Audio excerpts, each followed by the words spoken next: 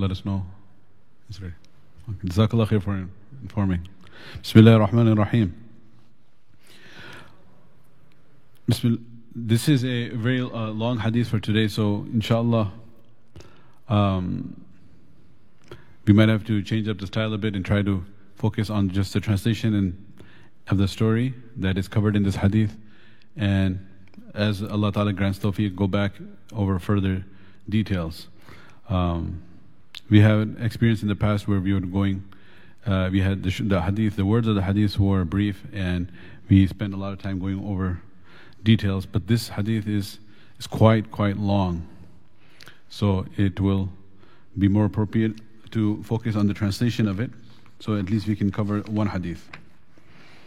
Bismillah ar-Rahman ar-Rahim.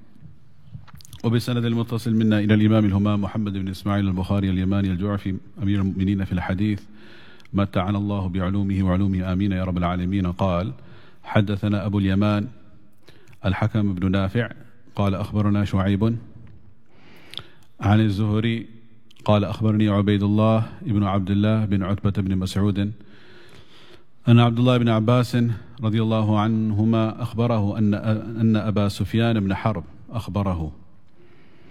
So this is the sanad Imam Bukhari rahmatullahi alayhi mentions between himself and Abu Sufyan ibn Harb. Most of these narrators we have already discussed in the past. And we have Ubaidullah bin Abdullah bin Utbah bin Mas'ud. He is one of the fuqaha sab'ah of Medina Munawwara, one of the great scholars. There are 7 imams of fiqh in Medina. He's one of them. He narrates from his teacher Abdullah bin Abbas. We have spoken about him before as well. He is the Amir of the Sahaba in Tafsir, Imam of the Sahaba in the ilm of Tafsir, a young companion from the time of Rasulullah sallallahu alaihi wasallam, his first cousin, who mashallah, Allah subhanahu wa ta'ala blessed with a lot of knowledge of the Quran. And he is known as the Hibrul Ummah, the great scholar of the Ummah, particularly with respect to the Quran. Despite being young of age when Rasulullah sallallahu alaihi wasallam left this world, he worked very hard in acquiring the knowledge from the senior Sahaba radiyallahu anhum ajma'in, until Allah subhanahu wa ta'ala granted him great knowledge. And he also received the du'as of Rasulullah sallallahu alaihi wasallam. He made, and those du'as he received from Rasulullah sallallahu alaihi wasallam were a result of the khidmah that he did, and the service he did to Rasulullah sallallahu alaihi wasallam. He asked his mother if he can stay overnight at his khala's house, Maymuna radiallahu anha, when it was the turn of Rasulullah sallallahu alaihi wasallam to sleep at Maymuna radiallahu anha's home. And he was aware of the calendar of Rasulullah sallallahu alaihi wasallam. So he knew when it was the night that Rasulullah sallallahu alaihi wasallam would be staying at his khala's home. So he took that opportunity to ask his mother, can I stay at khala's home that same night? So he could observe Rasulullah sallallahu alaihi wasallam's night. And he served Rasulullah sallallahu alaihi wasallam. When Nabi sallallahu alaihi wasallam woke up, he had his wudu water ready and his miswak ready. So Rasulullah sallallahu alaihi wasallam asked that, who prepared this? And he was awake in the side, and he said, Ya Rasulullah, I have brought this for you. So Rasulullah sallallahu alaihi wasallam made dua for him. Allahumma faqihu fi d-din wa 'allimhu ta'wil. Oh Allah, grant him the understanding of the deen and grant him a special knowledge of tafsir. So that is how he became the mufassir of the ummah, despite his young age. There are many incidents of his life that will detract us from completing the hadith for now. He narrates أخبره أن أبا سفيان ibn Harb. He narrates from Abu Sufyan ibn Harb. This is a very important individual with respect to this hadith because he is going to play a major role, as we will see. His name was Sakhar bin Harb bin Umayyah bin Abd Shams bin Abd Manaf bin Qusay bin Kilab bin Murrah bin Ka'b bin Luay bin Ghalib bin Fahr bin Malik, the same nasab of Rasulullah sallallahu alaihi wasallam. So he was a descendant of Umayyah, Sakhar bin Harb bin Umayyah. His grandfather was Umayyah, and Umayyah was the son of Abd Shams, who was the son of Abd Manaf. That's where his lineage goes back and joins with Rasulullah sallallahu alaihi wasallam. So we may be aware that the Quraysh were the leaders of the Arab, and the Quraysh were the descendants of Fahr bin Malik, They were known as the most prestigious lineage that they had in the Arab tribes. And within the descendants of Harb bin Malik, there were two clans that had risen to prominence even in Jahiliyyah. One was the family of Rasulullah sallallahu alaihi wasallam, which was Muhammad sallallahu alaihi wasallam bin Abdullah bin Abdul Muttalib bin Hashim, the Banu Hashim. And then the other one was the Banu Umayyah, this Umayyah bin Abd Shams bin Abd Manaf. And this Sakhar bin Harb, Abu Sufyan, was from the Banu Umayyah side. So these two families are important to know. They're not some, it's not an intricate detail which is not significant. It's very, very significant because we have centuries of Muslim rule in dynasties, which are the Banu Umayyah dynasty and the Banu Abbasiyah dynasty. The Umayyad caliphs, you may have heard in English, they call the Umayyad caliphs and the Abbasid caliphate. So, if you have studied history, you know exactly what I'm talking about. If you have not, you may have heard in passing these names. Either way, it's hard to have not heard of Banu Umayyah and Banu Abbasiyah. So, subhanallah, these were two clans which were from the Jahiliyyah time competing with one another for domination over the Quraysh. So, in Rasulullah's own life, we see when he was a baby, the leader of the Quraysh was his grandfather, Abdul Muttalib bin Hashim. So he was the undisputed leader. He passed away when Rasulullah was 8 years old. Then after that, from amongst Abdul Muttalib's children, Abu Talib was considered a leader. He did not have that level of power and authority as his father did, but nevertheless he was the leader. But after he passed away, then the leadership moved from the Banu Hashim to the Banu Umayyah side. So who became the leader of the Quraysh? It was this same Abu Sufyan. So this Abu Sufyan, who later becomes radiallahu ta'ala anhu, became the Amir of Makkah. So there are many people in the Quraysh. There are many clans in the Quraysh. This is a top clan, the Banu Umayyah. And this person we're talking about is the leader. Meaning he was not a member of the cabinet or a member of the shura. He was the leader, right? So that, because sometimes I get the feedback, it's just too much into the history, but we have to understand, who is this man? This is the leader of the Quraysh, and why so? So because he was from the Banu Umayyah. Because who was the leader of from the Banu Hashim left? It was Rasulullah, because he was Muhammad bin Abdullah bin Abdul Muttalib. But Muhammad is now a leader of opposition, all right? And to use the terms from politics, the leader of opposition party. So he was inviting towards a new deen. He was inviting towards Tawheed. So who is going to lead the old party? The old party of shirk, of mushrikun. It was Abu Sufyan. And this became a big impediment for him to accept the truth in the beginning. Because by accepting the truth, you have to give up your power. You have to give up your authority. And as we will see in this hadith, there are 10 questions that the Roman Emperor, Hiraqal, the Qaisar of Rome, Eastern Roman Empire, not the Western Roman Empire. There's two Roman empires. Well, originally it was one, of course. Then it was divided into the Eastern Roman and the Western Roman, when they had the great division in their church. So the Eastern Church, the Patriarch, he was the head of the Eastern Roman Church in Constantinople, Constantinia, which later on, after Sultan Muhammad Fatih conquered it, the name of the city turned to Istanbul. Right. Before that it was Byzantium, then Constantinople, then Istanbul. And the Western Roman Empire, that continued in Rome, which is in Italy, right? That was the center of the Roman Catholic faith. So you have the Roman Catholic and then you have the Eastern Orthodox. Then from the Roman Catholic faith, then you have Martin Luther. He came and there was a Protestant Reformation movement, and then they started the Protestant faith. They started a new bid'ah from the original Catholic. The whole thing, Allahumma fadna min ghayr al-maghdubi alayhim walad dhalleen ameen ya rabbil alameen.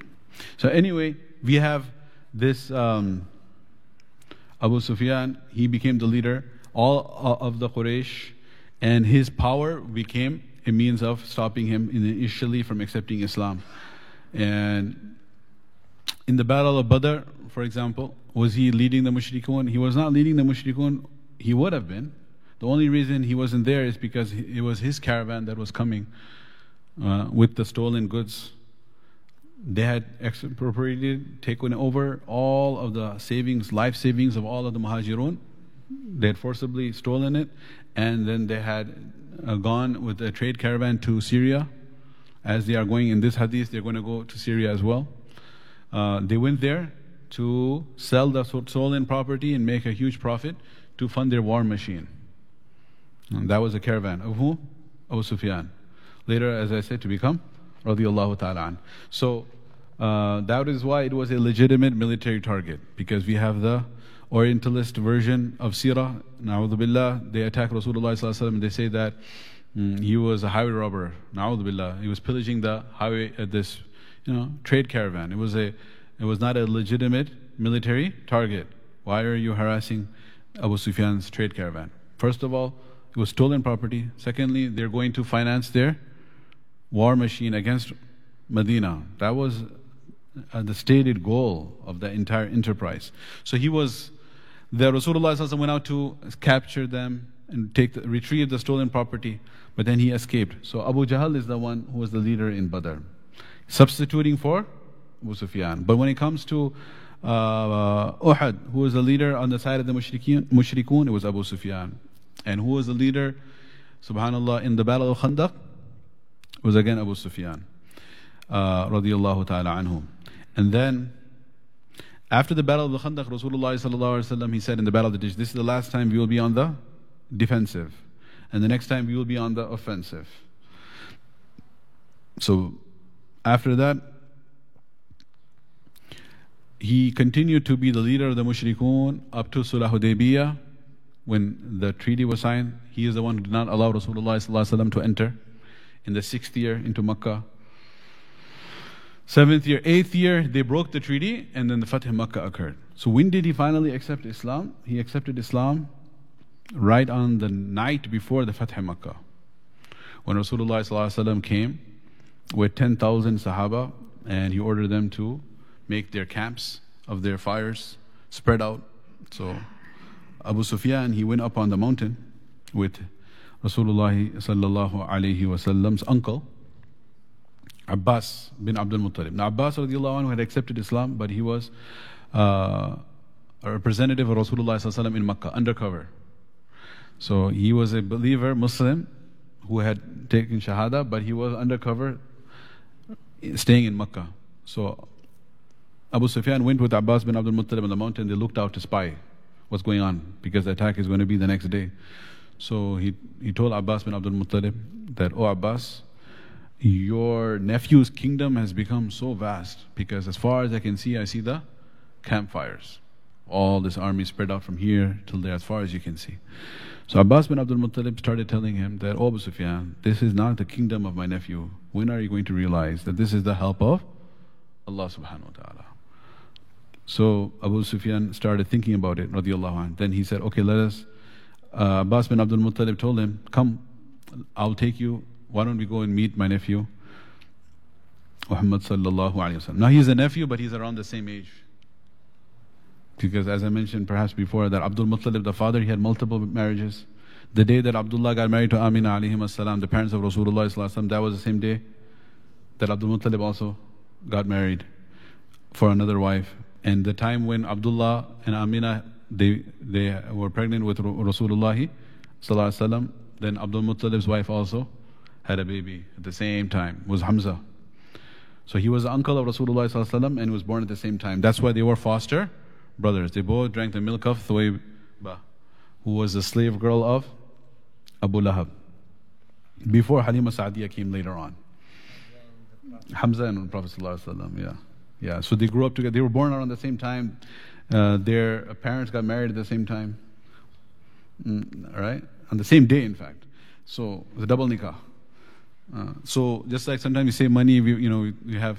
It's a good idea. I'm not saying it's something miserly to do. It's a good thing. If you have, sometimes people have double, their son and their daughter in multiple marriages at the same time. So like that, the father and son both got married at the same day. So they were both Rada'i brothers. Now, that is why somebody asked Abbas radiallahu anhu the question which you would normally not ask an uncle. They asked him, Anta akbaru am Rasulullah? Are you akbar, are you bigger, older, greater, or Rasulullah sallallahu alaihi wasallam? So he was older, slightly older. So he found it very difficult to say, Ana akbaru min Rasulillah. So he said, Rasulullah sallallahu alaihi wasallam akbaru minni. Rasulullah sallallahu alaihi wasallam is akbar minni, is greater than me.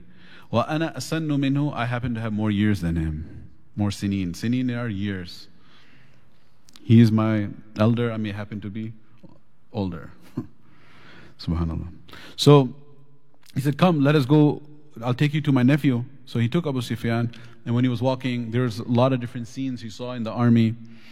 And then Umar radiallahu anhu caught him. Umar radiallahu anhu said, Ya Rasulullah, he brought him into the camp. He said, Ya Rasulullah, give me permission that, subhanallah, this isn't, how should I say, dispatch him to where he belongs. So Rasulullah told him, calm down, Ya Umar, relax, let me talk to him. He came with, who did he come with? He couldn't have entered on his own, but he came with Abbas radiallahu anhu. So Abbas radiallahu anhu is giving him the what? Safety, guarantee. So then he brought him like khususi mulaqat, specific, da'wah. Give him da'wah, O Rasulullah sallallahu alaihi wasallam. So Nabi sallallahu alaihi wasallam gave him da'wah. He said, O Abu Sufyan, you are so intelligent. How long is it going to take for you to see the truth? And he said, Ya Abu Sufyan, ji'tuka bi khayri dunya wa karamatil akhirah. I have come to you with that deen which will give you khair in this dunya and also grant you honor in the day of judgment, in the hereafter. So finally he accepted Islam. Then Rasulullah sallallahu alaihi wasallam wanted to honor him, so he said, he only had a small house. He didn't have a very big house. He had an average house. Maybe it wasn't the smallest house, but it was definitely not so big that significant part of the population, percentage of the population could not fit in his house. But Rasulullah sallallahu alaihi wasallam wanted to honor him, so he said, go and make the announcement tomorrow that whoever enters the Kaaba, Baytullah, will be safe. No one will harm them. And whoever lays down their arms and stays in the house of Abu Sufyan, they will be safe. No one will harm him. So that was giving him so much honor, that his house was declared a sanctuary, no war zone. Just like, hospitals are supposed to be. But when there's no fear of Allah, and there's no morals, ethics, people are bombing hospitals, na'udhu billah. And may Allah protect. So anyway, so his house was granted that. Abu Sufyan radiallahu anh. He accepted Islam. Then after that was the Battle of Hunain. In the Battle of Hunain, he was one of the mu'allafatul qulub, among those whom Rasulullah sallallahu alaihi wasallam gave a big spoil of war, which became an issue. Again, there's much to say about his life. But since we talked about how long it took him to accept Islam, and he finally did, we also want to mention that when he did accept Islam, he was a true believer. And he did great sacrifices.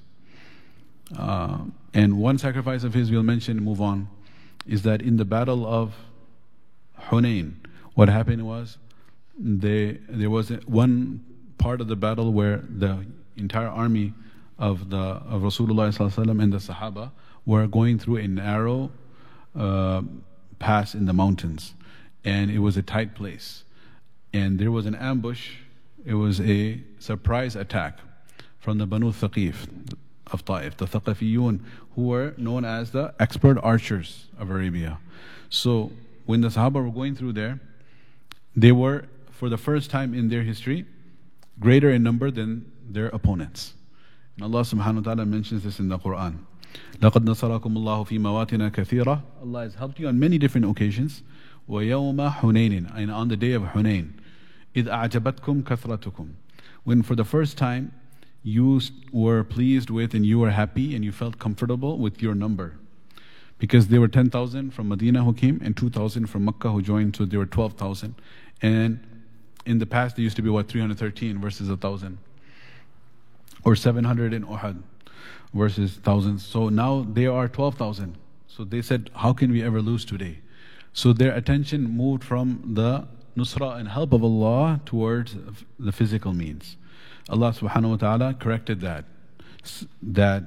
Subhanallah, the fact that their trust and tawakkul, instead of being on Allah subhanahu wa ta'ala, momentarily a human weakness, it had shifted towards their numbers. Allah Ta'ala refers to this in the Quran, Surah At-Tawbah. إِذْ أَعْجَبَتْكُمْ كَثْرَتُكُمْ. When you were pleased with your numbers, with your majority. كَثْرَتُكُمْ, the fact that you were more than your enemy. Then it did not help you. It did not help you in the least. In fact, you turned on your heels and you ran. وَضَاقَتْ عَلَيْكُمُ الْأَرْضُ بِمَا رَحُبَتْ. The earth became tight for you. ثُمَّ وَلَّيْتُمْ مُدْبِرِينَ. Then you turned your backs and you started fleeing. So when they came to that narrow pass, there was a surprise volley of arrows that shot down upon them from the right and the left from all sides. And many Sahaba lost their lives and others got injured, and many of them turned and, subhanallah, started turning their backs. Rasulullah sallallahu alaihi wasallam and a few of his Sahaba, they did not flee initially. Many did flee. Then subhanallah, Rasulullah sallallahu alaihi wasallam called them back. And along with him was Abbas radiallahu anhu, who was Jahwari of Sawt. He was very loud and he was making an announcement on behalf of Rasulullah sallallahu alaihi wasallam. The Prophet sallallahu alaihi wasallam was saying, Ana nabiyyu la kadhib, Ana ibn Abdul Muttalib. I am the true prophet who is not an impostor, not a liar, and I am the son of Abdul Muttalib. Where are you running? Come back. So at that moment, Abu Sufyan radiallahu anhu, an arrow had hit his head and he had an injury in his head, which resulted in his whole eyeball coming out. Do you may recall I mentioned this story before? Anyone? Huh? You do? Yeah, I did mention one time. Okay, so his eyeball came out. His eyeball was in his hand, and it came out such that it could have been, lost, but it literally he had, somehow or the other it came out in a way where he was able to hold it. It was trying to, whatever the story is, but he ended up having the eyeball, whatever remaining portion of it, in his hand, which is, it's a very hideous injury, and it's hard to imagine that you're literally holding your eyeball in your hand. You're not supposed to be holding it in your hand, it's supposed to be in the socket, right? But he had it in his hand now. So he came to Rasulullah sallallahu alaihi wasallam and he said, Ya Rasulullah, this is what happened. So Rasulullah sallallahu alaihi wasallam said, "O Abu Sufyan, if you wish, I will make dua to Allah subhanahu wa ta'ala, and I will place it back in your socket, and you will end up having 20/20 vision. Perfect.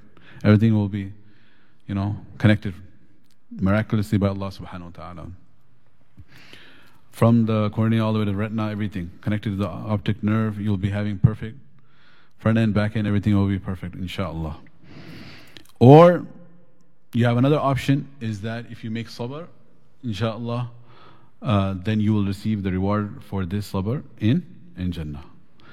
So as soon as Rasulullah sallallahu alaihi wasallam gave this option, without a second's hesitation, he threw his eye into the field. What do I need this funny eye? I'll receive the reward in Jannah. Now that is an amazing sacrifice. It also shows his yaqeen he had in Allah subhanahu wa ta'ala and the Prophet. This is when he was a new Muslim, few days old. He just recently accepted Islam. But then after that, Rasulullah sallallahu alaihi wasallam passed away in the 11th year of Hijrah. This was the 8th year, 9, 10, 11th in the beginning of Rabiul Awwal. Then you have 2.5 years of Abu Bakr radiallahu anhu's Khilafah. Then you have Umar radiallahu anhu's Khilafah. In Umar radiallahu anhu's Khilafah, there was Futuh al-Iraq and there was Futuh al-Sham and Misr as well. In Futuh al-Sham, that one part of the campaigns during his Khilafah, you had several commanders who spread the deen against the Eastern Roman Empire. Among those commanders, there were two big, the greatest role was played by two brothers, and they were his sons, Yazid bin Abi Sufyan and Muawiyah bin Abi Sufyan. This Yazid is not the Yazid who comes later, who is famous or infamous. That is Yazid bin Muawiyah. So we're not talking about Muawiyah radiallahu anhu's son Yazid, we're talking about Muawiyah radiallahu anhu's brother Yazid. So Yazid bin Abi Sufyan and Muawiyah bin Abi Sufyan, along with Abu Ubaidah ibn al-Jarrah and Shurahbil ibn Hasana. Khalid bin Walid radiallahu anhu was there, but he was demoted. And that's the whole story of how he was promoted during the Khilafah of Abu Bakr and then demoted during the Khilafah of Umar, and the wisdom behind that decision. Anyway, so these four were the main commanders. So under the commander, his son, Yazid bin Abi Sufyan, in the battle of Yarmouk, supreme commander of Futuh al-Sham was Amir al-Ummah, Abu Ubaidah ibn al-Jarrah. But Yazid bin Abi Sufyan was a commander, and he was now very, very old. He is now in his 80s. And because he was born, when was he born? 10 years before Amul Fil, 10 years before the year of the elephant. Because in the old biographies, which are known as Tarajim, when they give the biographies, they would date the births and deaths and events based on which one? Amul Fil, the year of the elephant. This happened so many years before the year of the elephant. This happened so many years after the year of the elephant. What happened on the year of the elephant? Rasulullah was born. That was when the elephant, which elephant? Abraha. Abraha came with the army of the elephants. Alam tara kayfa fa'ala rabbuka bi ashabil fil. So this was such a traumatic incident that really etched itself on the memory of the entire Arabian population that they could never forget it. That's how they used to date their calendar. Until Umar radiallahu anhu's time, that is when they made the mashwara and they changed the calendar to Hijrah. So it's written in the Tarajim, in the biographies, وُلِدَ عَشَرَ سَنَوَاتْ قَبْلَ عَامِ الْفِيلِ. He was born 10 years before the year of the elephant, meaning he was 10 years older than Rasulullah sallallahu alaihi wasallam. So when the Prophet sallallahu alaihi wasallam passed away at the age of 63, he would have already been 73. And then now we are in the Khilafat of Umar, in the Battle of Yarmouk. Imagine how old he is. He's hitting Abu Ayyub Ansari age when he was in Constantinople. He was buried in Istanbul. Anyway, so now what happens is, he is still fighting and he loses his second eye. He was surviving with one eye and he lost his second eye. That also became shaheed. And eventually he passed away in the Khilafat of Uthman ibn Affan, anhu, who is his relative from the Banu Umayyah and who led his Salatul Janazah in Masjid al-Nabawi, and he was buried in Madinah al-Munawwara. So this Abu Sufyan, subhanallah, he says, Sufyan ibn Harb akhbarahu, he says, he told Abdullah bin Abbas, the son of Abbas bin Abdul Muttalib, he says to him, أن هرقل أرسل إليه في ركب من قريش. Then Hiraqal, who's Hiraqal? Hiraqal is the Eastern Roman Emperor, right? Heracles, right? So he was the Roman Emperor at this time. The word Kisra and the word Qaisar and Maquqas, and Najashi, these are titles for the kings. So if you say Kisra, that is the title of the Persian emperor from the Sasaniyun, the Sassanid Empire. And then you have the term Qaisar, which is Arabic for Caesar. So the Caesar of Rome, it's not just Julius Caesar or Augustus Caesar. In Arabic, all of them were known as Caesar, Qaisar. Even though that was from the United Roman Empire, this is now Eastern Roman Empire. So they were all known as Qaisar. So this Qaisar, at the time of Rasulullah sallallahu alaihi wasallam, his name was Hiraql. Arsala ilayhi fi rakbi min Quraysh, meaning he sent a messenger to him when Abu Sufyan with his companions, وَكَانُوا تُجَارًا بِالشَّامِ, they were tujar, they were tajers, they were merchants, happened to be in Sham. Sham we sometimes translate it as Syria, but Sham, as it says here, was a region which included several current political entities, including Syria, Palestine, the Free Palestine, occupied Palestine, known as Israel, Lebanon, Jordan, right? This whole region was known as Bilad al-Sham. It was one region. These entities of Syria, Palestine, Lebanon, Jordan, these were created with the Sykes, and after After World War I, when the Ottoman Khalifa, he made a huge mistake by signing up with the Germans, the Axis powers against the Allied powers. Right, everywhere World War I, what happened? The Allied powers were what? Britain, Great Britain, UK, and France. So they fought against the Germans in World War I. So in the World War I, the Ottoman Khalifa, which was pretty much dying at that point, he signed up with the Germans. So then the Allied powers attacked the Axis powers. And this area in the Middle East was all part of the Ottoman Empire. And after the Ottoman Empire was destroyed and the final Khilafat was abolished, and then they cut up the Muslim lands. They literally sat with the ruler and they took the map and then they carved out the pieces exactly as was foretold by Rasulullah sallallahu alaihi wasallam. تَتَدَاعَ عَلَيْكُمُ الْأُمَمِ, the nations will come together to invite one another to eat you up. كَمَا تَدَاعَ الْآكِلَةُ إِلَى قَصْعَتِهَا. Just like qas'a is a big plate, people nowadays want to eat in small plates, portion control for dieting, right? But in the past they would have like this huge plate. Some places they still do, but it's not for one person. It's not out of greed. It's because they would be sharing. So 5 people eat from one plate, one huge plate. So that big plate is called قصعتها. So كما تداعى الآكلة إلى قصعتها, just like people were eating, they ask one another, come let's eat from the big plate. So the Sahaba said, are we من قلة نحن يومئذ يا رسول الله? Are we going to be so few in number? So Nabi Sallallahu Alaihi Wasallam will say, no, you will be a lot in number. ولكنكم غثاء كغثاء السيل, but you will be like the froth on the ocean that will be pushed here and there. And it's because of wahan. What is wahan? حب الدنيا وكراهية الموت. Love of material wealth and fear of death will overcome you, and that is why you will become so weak despite having so great numbers. Because in the past there were so few numbers. The Sahaba say the day when the 40th person accepted Islam, we were so excited, we were jumping up and down in joy that, can you believe it? We are now 40.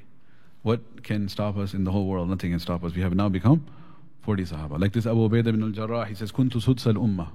I remember when I myself, in my person, was 1/6 of the ummah. Right? So now, he says, so they were 40. That was a big number. Now here's, subhanAllah, become weak. So when they divided it up, they divided so you have, for example, Syria, this was the French protectorate. French had, and then Palestine was what? British. Jordan was under Britain. So these areas were called the protectors, colonies. So they divided up. Now if you look at the map, for example, look at the map between Jordan and Syria. So it's geographically, there's no boundary. There's no mountain range, there's no river. So language is the same. And culture is the same. Religion, of course, is the same. Same tribes, same people. So these are completely artificial lines. When you look in Europe, whatever the boundaries are between countries, there's some natural boundary, like the Rio Grande River between the United States and Mexico. Right? So some people come through the immigration, some people swim through the river, they say, right?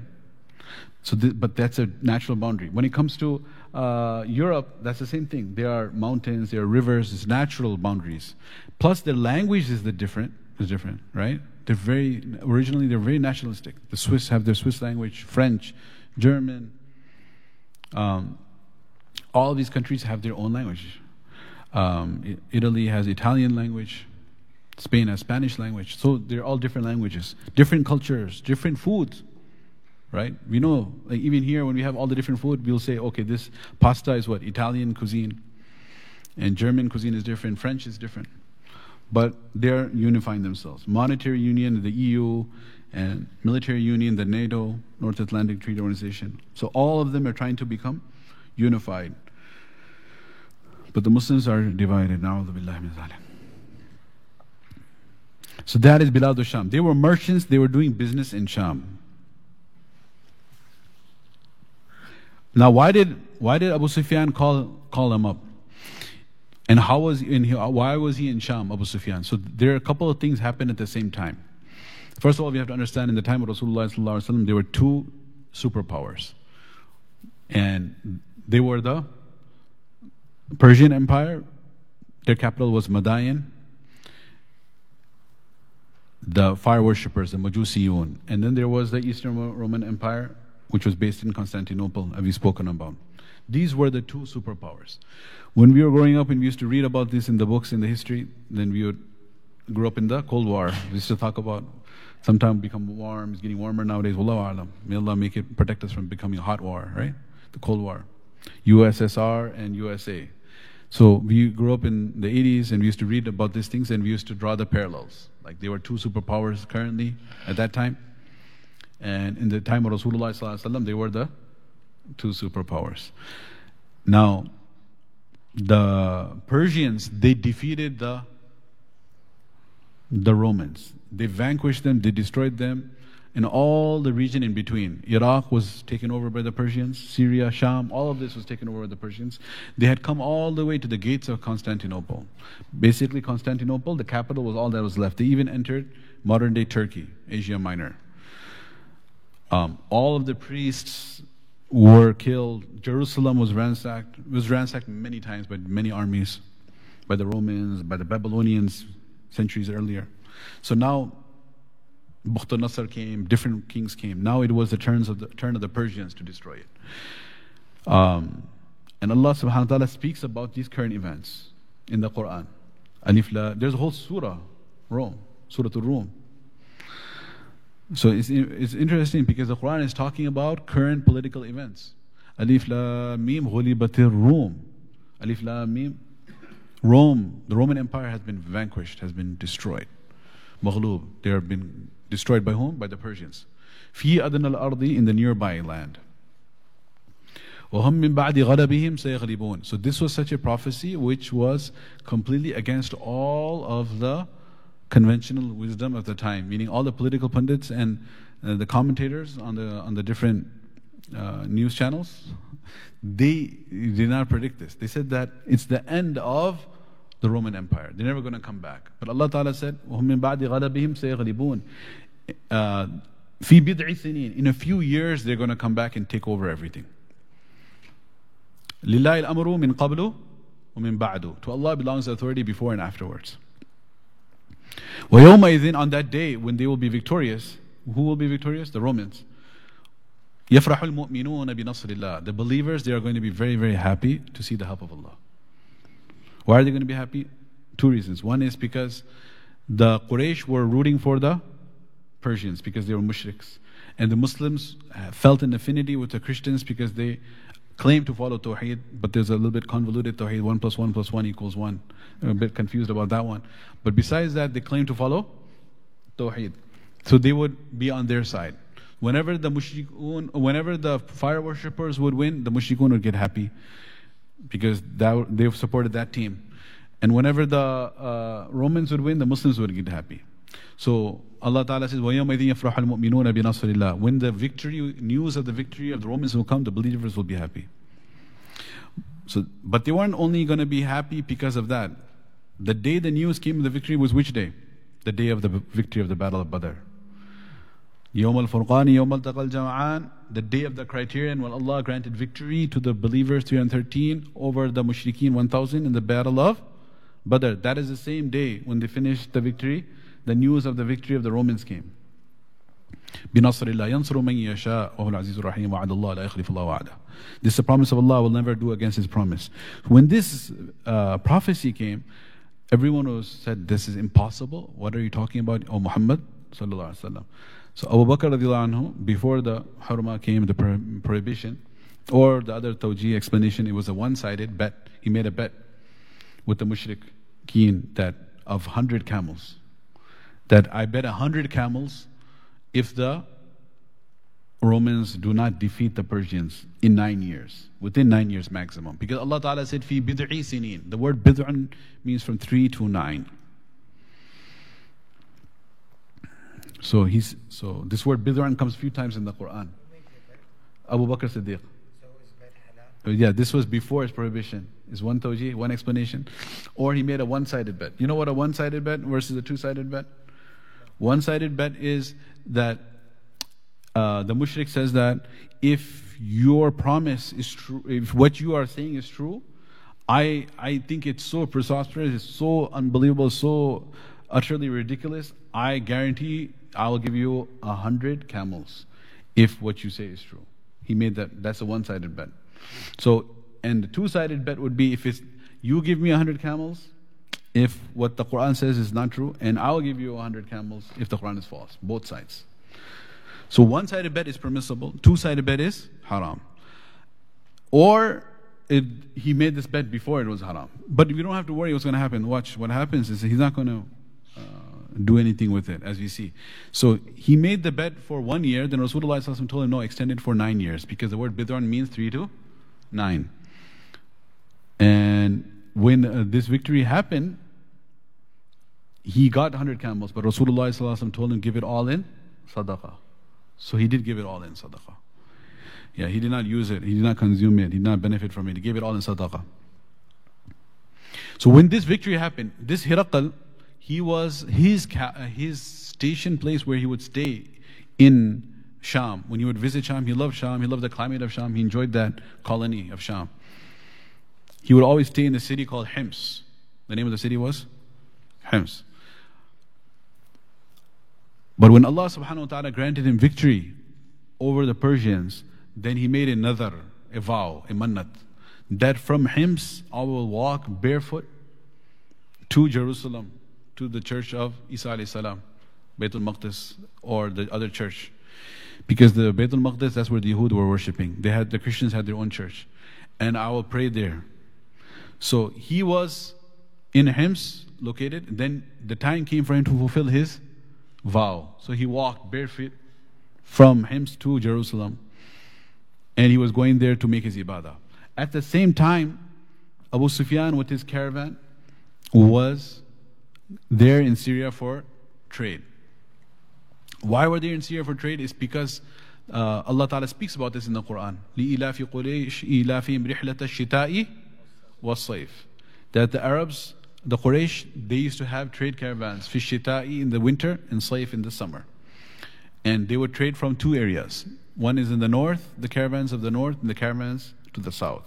The north was to Jerusalem, and the south was to Yemen.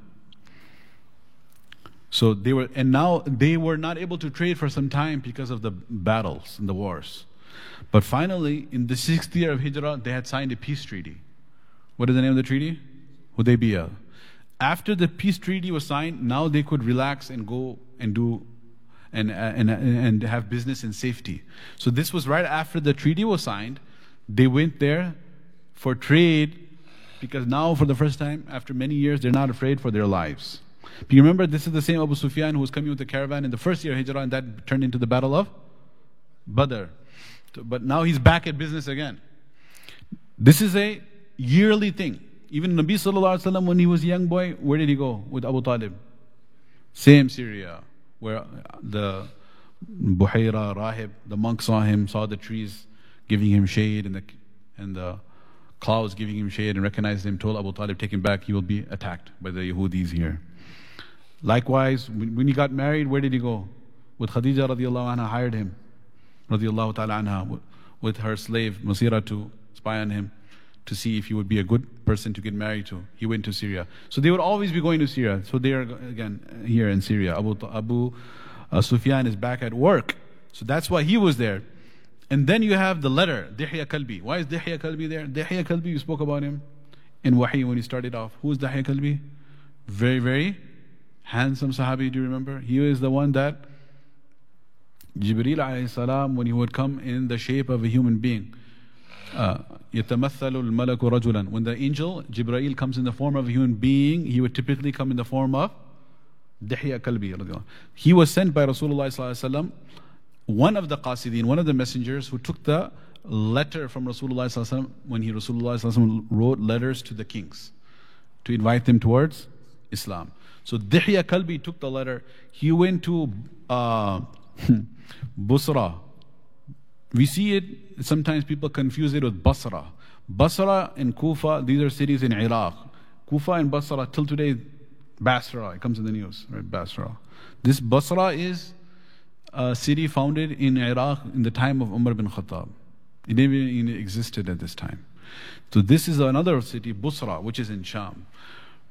So there was a governor of Hiraqal. Rasulullah followed the protocol. He sent the letter first to the governor. And he told the governor, the Kalbi, take it to the governor of Busra.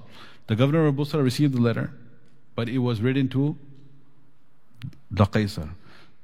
But, so he was supposed to forward it on. But then he said, look, where was he supposed to send? Either to Hims or the actual capital. What's the capital? Constantinople. But the Qaisar was on a pilgrimage. And Busra is not far from Jerusalem. So he told the Kalbi that you can just take the letter straight to Jerusalem. You don't have to go all the way there. So the Kalbi came with the letter of Rasulullah sallallahu alaihi wasallam to Jerusalem. Hiraqal received the letter. Then he wanted to investigate. So he did a very beautiful investigation. Who is this letter from? Who wrote this letter? What's going on in Arabia? Who is this man Muhammad who claims to be a prophet? So there's no news like eyewitness news. So let us try to find out what we can from people who have met Muhammad sallallahu alaihi wasallam, who know him. So he asked his people in the government, go around and check, are there any Arab tribes or anyone from Makkah currently in our land, in our city? So they went out to search, and in the markets they found the news that there is a tribe from Quraysh and there's Abu Sufyan with some merchants who have come for business. So they were caught. They were not necessarily arrested, but they were told that the king is asking you to come to the palace. He wants to ask you some questions. So you have to show up. So then they were brought. They really didn't have much choice. They didn't have to be brought in chains. They were just brought because the king is calling you. What are you going to do? You have to go. So when they came to the palace, then Hiraqal, he asked Abu Sufyan a series of questions. In fact, 10 questions, which I was attempting to just read over today, but I believe that will have to be for another time. So he asked him 10 questions, and each one of those questions is very, very deep and it's phenomenal and so enjoyable. What type of questions he asked and how Abu Sufyan responds to those 10 questions, in which he is doing an investigation regarding Rasulullah sallallahu alaihi wasallam, and then what is the final conclusion he reaches, and then how he accepts Islam, and then how he becomes murtad and leaves Islam, why he accepted Islam, why he left Islam, and what happened. Inshallah, as they say, more after the break. Right? Just keep the suspense. I'm not even sure what is a good stopping point here, but this is basically, I guess, part one is setting the scene of the story. This is what we did today, perhaps. We set the scene. وَكَانُوا تُجَارًا بِشَامٍ. They were merchants in Sham. في المدة التي كان رسول الله صلى الله عليه وسلم ماد فيها أبا سفيان وكفار قريش.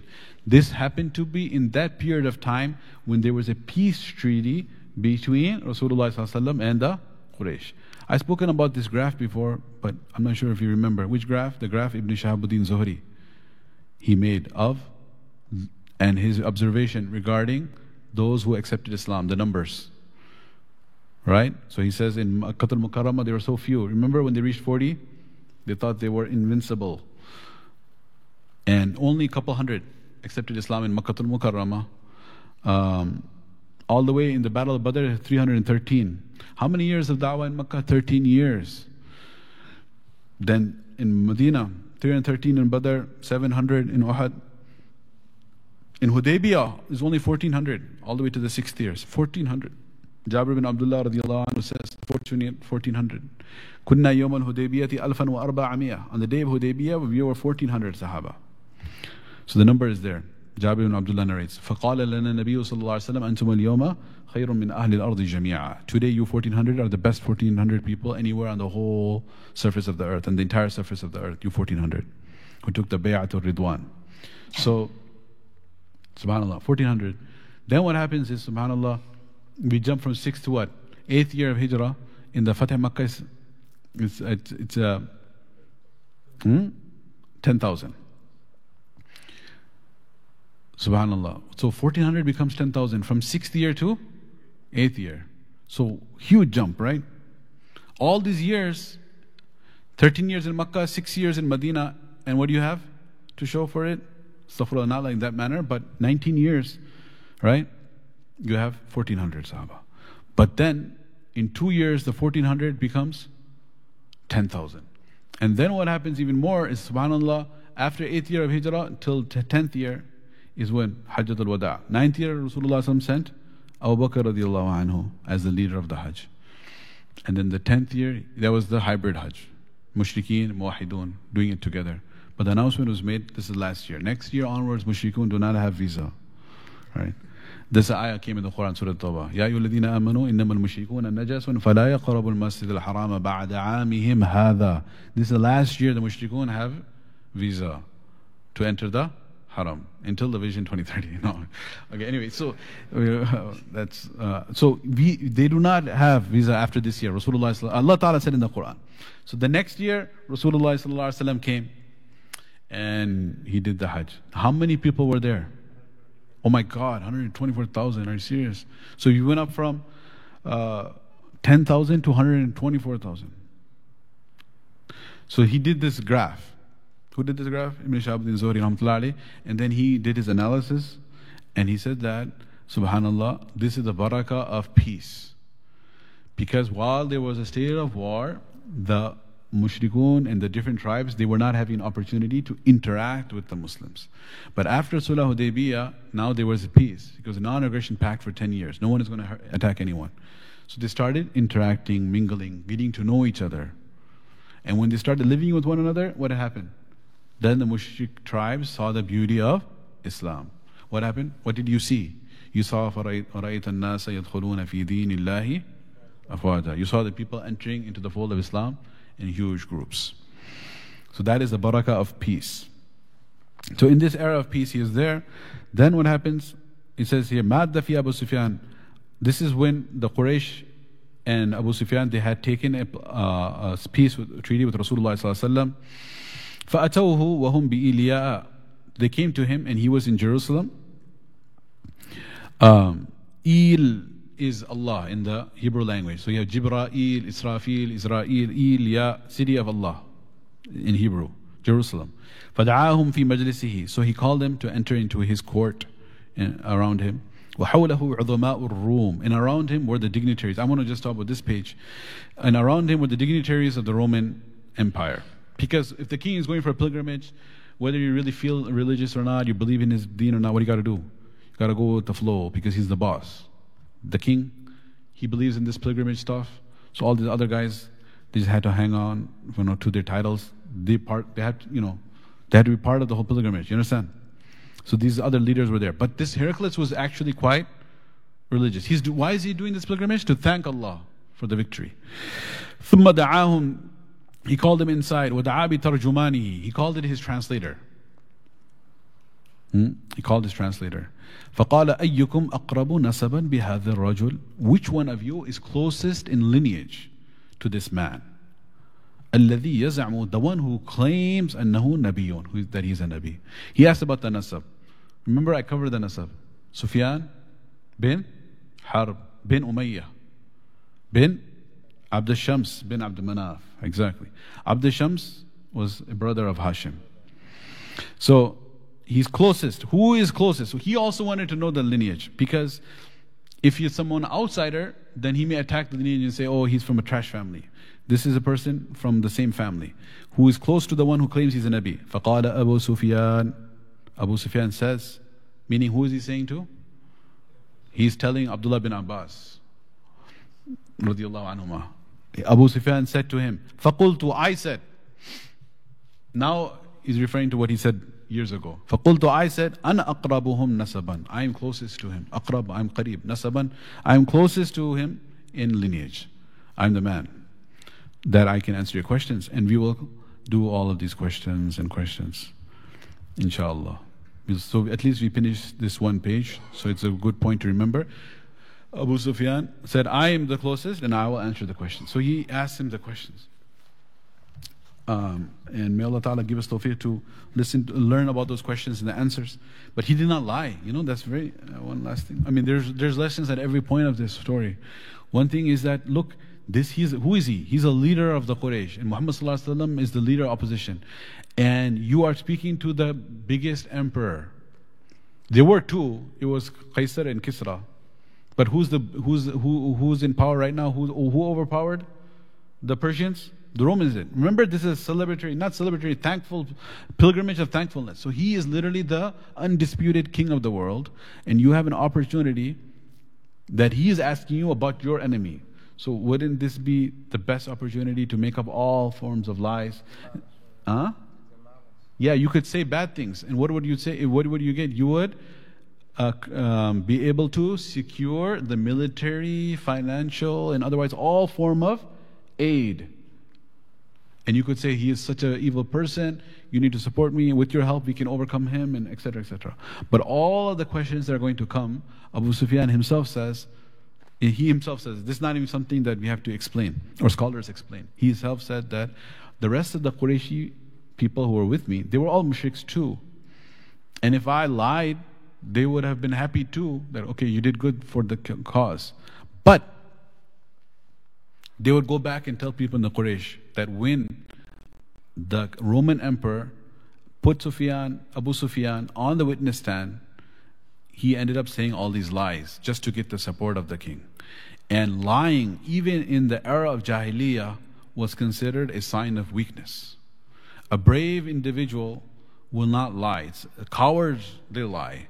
When they get in trouble, they make up excuses to get out of trouble. So lying is a sign of hypocrisy is a sign of weakness. So therefore, I did not want to lie. Because later on, it would go against me and people would attack me. Oh, you're a leader of Quraysh and you went and lied there. So even a mushrik in that era did not want to lie. And he asked him all these questions. There's one question he asked him that, did this man ever deceive anyone? So he says, Abu Sufyan says that every question I had to answer, I never had any opportunity to put my own feeling into it. But over here, I had an opportunity. I said that up till now, he has not betrayed us. However, we have signed a treaty with him and we're expecting him perhaps anytime he may deceive us. But who deceived who? The Quraysh are the one who broke the treaty later on.